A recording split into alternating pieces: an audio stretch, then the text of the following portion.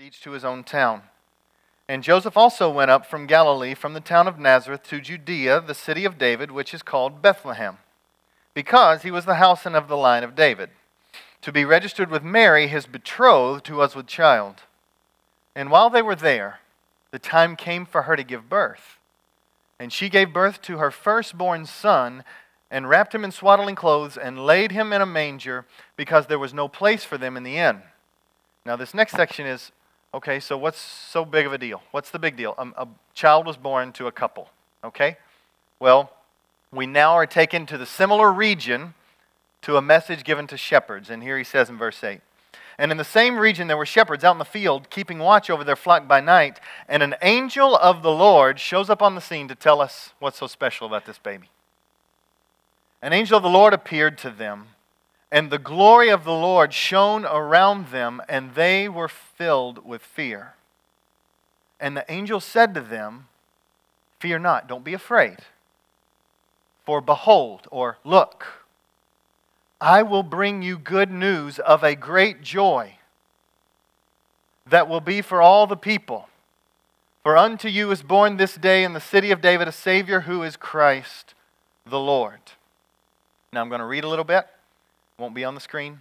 "And this will be a sign for you. You will find a baby wrapped in swaddling cloths, lying in a manger. And suddenly there was with the angel a multitude of heavenly hosts, praising God and saying, 'Glory to God in the highest, and on earth peace, peace among those with whom he is pleased.'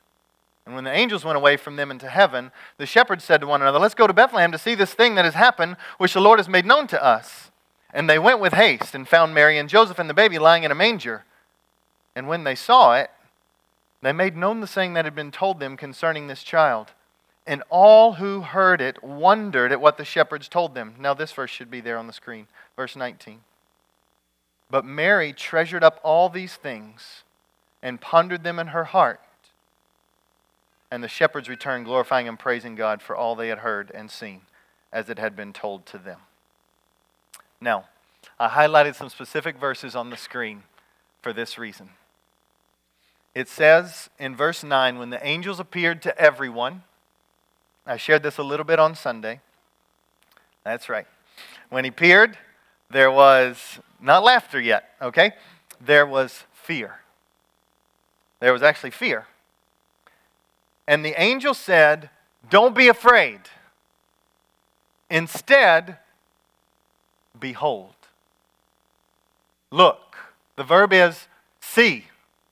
But it's weird. He says, "See good news." I'm saying things to you. You cannot see the words flying out of my mouth. So what is he saying? Look at news. We're not talking about newspaper. We're not talking about USA Today. What does he mean? Look at news. He means the very thing that Mary did in verse 19. When Mary pondered all these things, treasuring them in her heart. To look at good news is to think on it. To ponder it. Because what you look at affects you. Right? What you look at affects you. Okay? You might not have seen it, but right before I came up here, one of these candles down here caught on fire. Like almost the carpet. So I ran and put it out. I saw it, I needed to act. Okay? It affected me. There's some other things that affect you as well. Why is it when someone has wronged you and you think on that, the heart begins to get bitter?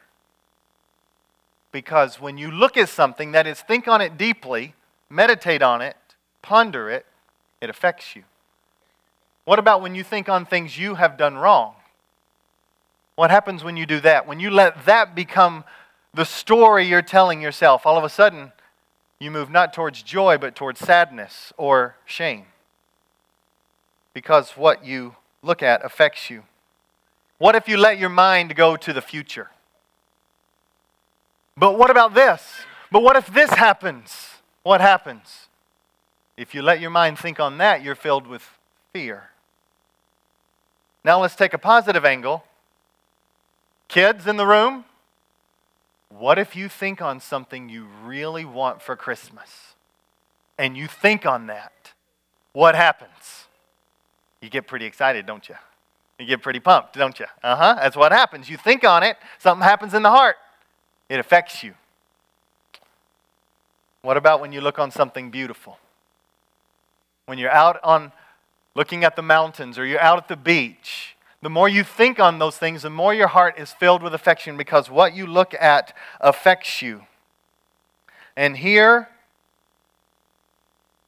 we are meant to know the Christmas story is not only something to hear, it's something to be looked at, to be thought on, that it might affect you because here's the promise. The more you look at the good news of Jesus Christ, the more fear diminishes. That's the promise. Because what you look at affects you. So, I began thinking, how in the world can we look at Jesus? How can we look at Him during this time? And I thought about what we do at our home. We have a Christmas tree. And we have a bunch of ornaments on the tree, but some of the ornaments I brought here with us and I decorated the tree. Now, these ornaments are specifically names of Jesus. On one side and on the back, it's places in the Bible that tell us that that's what Jesus will be named or that those are Jesus' names. So we call it our Jesus tree. So I thought, heck, maybe we should think about a couple of those and dwell on those. But then I'm in a quandary, right?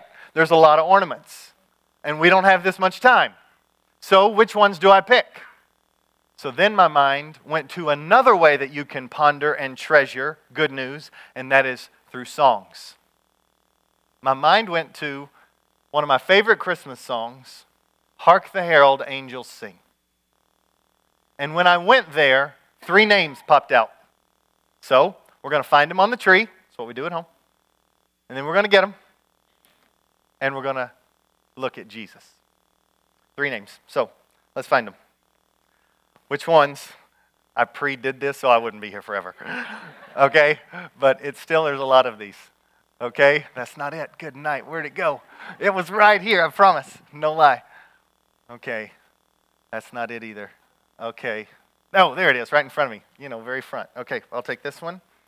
And I will take this one. And, this one looks sketchy. Oh, there it is. Okay, good. I tried to position them towards the front. Okay. 3 ornaments. 3 names of Jesus. Let's look at Jesus together. The first one, this is what I hear when I think about Hark the Herald. First of all, Hark the Herald Angels Sing was written by a man named Charles Wesley. It was in the first year of him coming to faith in Jesus. He was radically changed. And when he was changed, this was the way he expressed his love for Jesus, by writing this song. And so he wrote it. And here's the first verse. Hark the herald angels sing, glory to the newborn King. Peace on earth and mercy mild, God and sinners reconciled. Now, I stopped there. Peace on earth. What's the verse we just looked at in Isaiah 9:6? Do you remember what it said? It said this, for to us a child is born, to us a son is given, and the government will be upon his shoulders. His name will be called Wonderful Counselor, Mighty God, Everlasting Father, and, say it with me, Prince of Peace. Prince of Peace. So, that's the first one. Isaiah 9:6, Prince of Peace. Go back to Hark the Herald. When he says peace in this, it is that God and sinners can no longer be at war, but can be at, say it, peace. That is the opposite of peace, that it's war. It's to be against someone, hostile. So the first understanding of peace is that it's not just that God was hostile towards us, we're hostile towards God. We want God on our own terms. We don't want to submit to everything that He says. We want to pick and choose. We want Him to show up when we need a good rescue, but we don't want to submit to Him with all of our lives. This is the peril of human history. May we not say, oh, God is a meanie because He's against us. No, we're against Him. And the holy response to sin, which is our being against Him, is that He would be righteously against us. That we would receive the just punishment of our sin. So, how is the quandary solved? Sinner, holy, Savior. How in the world can they be one, together, unified, and there no longer be war? It's Christmas is how. God sent His Son into the world as a baby so that He could identify with us at every phase of life, so that He could put an end to sin. Do you know what happened on the cross? The sin of humanity was placed upon His shoulders, and He died the death that sinners deserved. Sin ultimately died on the cross upon His shoulders. And 3 days later, He rose from the dead to say, sin will not have the last say, and death will not have the last say either. So although we walk in a broken and dark world, we walk and sin tries to ravage our heart, Jesus came, taking our sin upon Him, dying in our place, even born in our place. That's what we celebrate at Christmas. So that anyone, not anyone who can perform well enough, but anyone who would trust in Jesus can have peace with God. No longer hostile, no longer at war, but peace. We regularly tell our kids when they're fighting with each other, let's be peacemakers. What does it mean to be a peacemaker? And Jesus told him, it told us in Ephesians 2, it says, and Jesus, He Himself is our peace. He is peace Himself, which means peace is possible now and is certain when He comes again. It's possible now, meaning we can have peace with others because He has overcome sin, Satan, and death on the cross. We can forgive others because we have been forgiven. We can pursue those who have wronged us. Even though the world tells you to write them off, we can still pursue them because Jesus did what at Christmas? Pursued us when we weren't pursuing Him. Christmas is to highlight one name of Jesus, and that is that He is our, say it, Prince of Peace. Peace is not only that war has ceased between God and humanity if humanity surrenders wholeheartedly to Him, but it's also a condition of the soul. It might be summarized by rest or calmness. But let me tell you this. Every person on the planet is seeking for the heart to be at rest, to be satisfied, to find a sense of calm. Please hear this. There will be no calm of the heart until unbeliever or believer repents and receives the good news that you can be washed clean of your sin. And then you will find times of refreshing in the presence of the Lord. Sin pushes us away from this beautiful presence. Not that God leaves us. We reject Him. He's always there. But He wants you to have peace this Christmas. So think on Him as Prince of Peace. But He's always there helps us go to another one. And that's this. Emmanuel. Second verse of Hark the Herald Angels Sing goes this way. It is, Christ by highest heaven adored, Christ the everlasting Lord, late in time behold Him come. Now, we get this. Anyone who's ever longed for a gift at Christmas gets this. It is a sense of it's not coming quick enough, right? This is saying late in time. It was like, I thought He was going to come quicker. But no, He came just at the right time. It was just feeling late to us. Late in time, behold Him come, offspring of a virgin's womb. Now there's something to mess your head up. Virgin gives birth. Take that one and think on it a little bit. Only God can do that. But it fulfills promises upon promises throughout the Old Testament that this is how the Savior of the world would come. Veiled in flesh, the Godhead see. We don't talk that way much. Some of the best theology in many songs, and that is, He stayed God, but put on flesh. He didn't lose His divinity. He didn't lose His amazing, infinite might and glory. He just veiled it in flesh and did not access everything that He has access to. He took on weakness. He denied Himself to access power. Why would He do that? So that He could be tempted in every way that you are, and yet was without sin, so that you could be identified with. So that when no one else in the world understands, you've got someone to go to. It is our Savior, Jesus Christ. Veiled in flesh, the Godhead see. Hail the incarnate, that is, God coming to us, deity.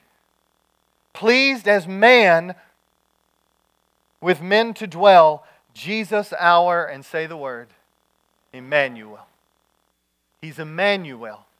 Do you know what that word means? Well, we're told in Matthew chapter 1. Yes, some of you already got it. That's good. Look at Matthew chapter 1, verse 22 and through 23. It says this. All this took place to fulfill what the Lord had spoken by the prophet. Behold, a virgin shall conceive and bear a son, and they shall call his name Emmanuel, which means, say it with me, God with us. Just take each word and let it jump off the page by itself. God with us. Creator of the universe. The maker of heaven and earth. The one who has given you purpose. The one who has given you life and breath. He is the one we're highlighting. Almighty. No weakness. No diminishing in glory. He never fades in strength. He is beauty upon beauty. There is nothing you will ever look at or behold that will be more radiant. It is God Himself. God with. God with. The Creator of the universe with. His presence not removed, not distance. He draws near. Kids, you know what it's like to have a mom or a dad, when you're afraid, put their arm around you and draw you near. You feel close. You feel safe. You know what it's like to be lying in bed and wish that somebody was there. The good news of the Christmas story is that God is always with you. Always smiling, always doing good to you, loving you with a love that never gives up. God with. But the amazing thing is, it's God with us. Sinful though we are, God, the Creator of the universe, draws near to us and loves us and cares for us. He is Emmanuel. He's with us. This is beautiful. And this is what the song calls us to think on. Friends, there's not much better. There is actually nothing better than being in the presence of God. And so my family was actually reading this week in a little devotional by John Piper. And in this, he began to talk about, have any of us ever been frustrated during the Christmas season? You know what? Christmas is characterized by great joy. But sometimes it's characterized by discontentment and frustration. And you know what I'm talking about. And you can have those same emotions in like 30-second span. Woo, excited. Oh, bad gift. You know, like you can be all over the place. You know it can happen. Or, oh, I was so excited, and but somebody then says a cutting word that hurts deep. There'll be times when you'll be frustrated and discontent. There will be those times. John Piper says this, and I found it great help. Maybe some of those times are a gift to you. Here's what he says. Have you ever thought about frustration as a gift? Let's think about it. He says this, He may be doing it for you in the Advent season. That is, graciously and tenderly frustrating you with life that is not centered on Christ and filling you with longings and desires that can't find their satisfaction in what this world offers, but only in the God-man. So, summary, maybe there will be things in your life, because they are not God, leave you longing for something else. They will not be satisfied on this earth apart from being satisfied in Him. The quote goes on. What a Christmas gift that might be. Let all your frustrations with this world throw you onto the Word of God. It will become sweet, like walking into paradise. Have you thought about that? When you have a moment of discontentment, may it thrust your heart to say, there will come a day when there will be no discontentment and no frustration, and it will be when I'm perfectly in the presence of God. And so in that moment, when you call out to Him, you can celebrate that He is Emmanuel, He is with you, and He can still give you peace, He can still give you comfort, even when there are some times when you're frustrated or discontent. The last one. He is light. There's a place where it says He's light of the world. There's a place where He says He's a light to the nations. But He is light. Listen to John chapter 1, verses 4 through 9. It says, in Him was life, and the life was the light of men. The light shines in the darkness, and the darkness has not overcome it. Hear that. Jesus will not be overcome by darkness, by sin. There was a man sent from God whose name was John. It's speaking of John the Baptist. And he came as a witness to bear witness about the light, that all might believe through him. He was not the light, but came to bear witness about the light. Well, who is the light? The true light, which gives light to everyone, was coming into the world. And we know Him at Christmas as that child born in a manger. Jesus Christ, light. Why is light important? Well, let's listen to the song. It says, hail the heaven-born, there's our first name, say it, Prince of Peace. Hail the Son of Righteousness. Light and life to all He brings, risen with healing in His wings. Because He is light, He can bring healing to the hurting heart. Because He is light, we need not fear death. We need not fear rejection. We need not fear anything. Because the darkness will not overcome Him. His purposes cannot be thwarted. He is light. What fears fill you at Christmas time? What fears might be filling you at this moment?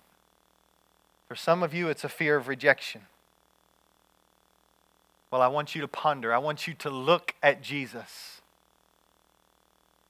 And we ponder that He came to earth at Christmas to be rejected for us on the cross so that He would never have to reject you.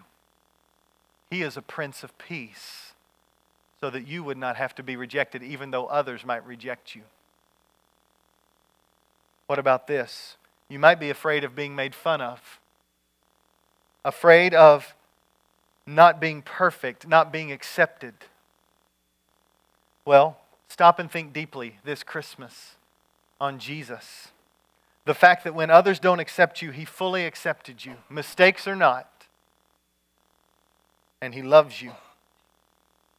He was perfect so that even when you're not, you might know His accepting love. What about this one? You're afraid that you won't have everything you need. Well, here's a good promise that you can look at with your eyes, ponder and meditate on. Romans 8:32. It says this, that if He did not spare His own Son, hear this, but gave His only Son over for you. If He can do that, the hardest thing, how will He not also, with Jesus, graciously give you everything you need? If He can do the hardest thing, that is crush His Son, when His Son was perfect and had done no wrong, and treat Him as a sinner even though He was not, if He can do that, and yet raise Him from the dead on the third day, how can you not trust Him to give you everything that you are going to need? If He can do the hardest thing, He can do the easiest thing, and that is give you what you need. Christmas tells you that you need not fear. He will meet your needs. He is Emmanuel. He is God with us. And so, this Christmas, I pray you look at Jesus as Prince of Peace. You look at Him as Emmanuel, God with us. You look at Him as the light of the world, who shines light into the dark places of your heart and promises that darkness ultimately will not overcome Him, so you can have hope. This is Christmas. And to you, I want you to first hear this, and then we're going to sing, Hark the Herald. I want you to hear this. Some of you in this room have never trusted in Jesus. You might have been to church a ton. And I know that many might be here just because family came. But I want to tell you, the point of Christmas is this. Why did he have to come at all? It's because no matter how hard you try, you will never on your own be able to remove the shame and guilt that you feel or try to numb with substances or other images or other relationships. It won't work. He came. He came to do what you couldn't do. He came to save. And he came to seek and to save the lost. Those who've lost their way. Those who've never surrendered their life wholly to Jesus. And so today I want you to know the greatest Christmas gift is not what you're going to be able to give to somebody else. It's what was given to you. The opportunity today to surrender your life wholly to him and to find him as peace, to find him as God with you, to find him as a light in your dark world, the only one who is able to mend brokenness and to heal your heart. I encourage you today, not you give to him, you receive from him what he has already done for you. That's good news. Ponder it and treasure Jesus in your heart today. Let's pray.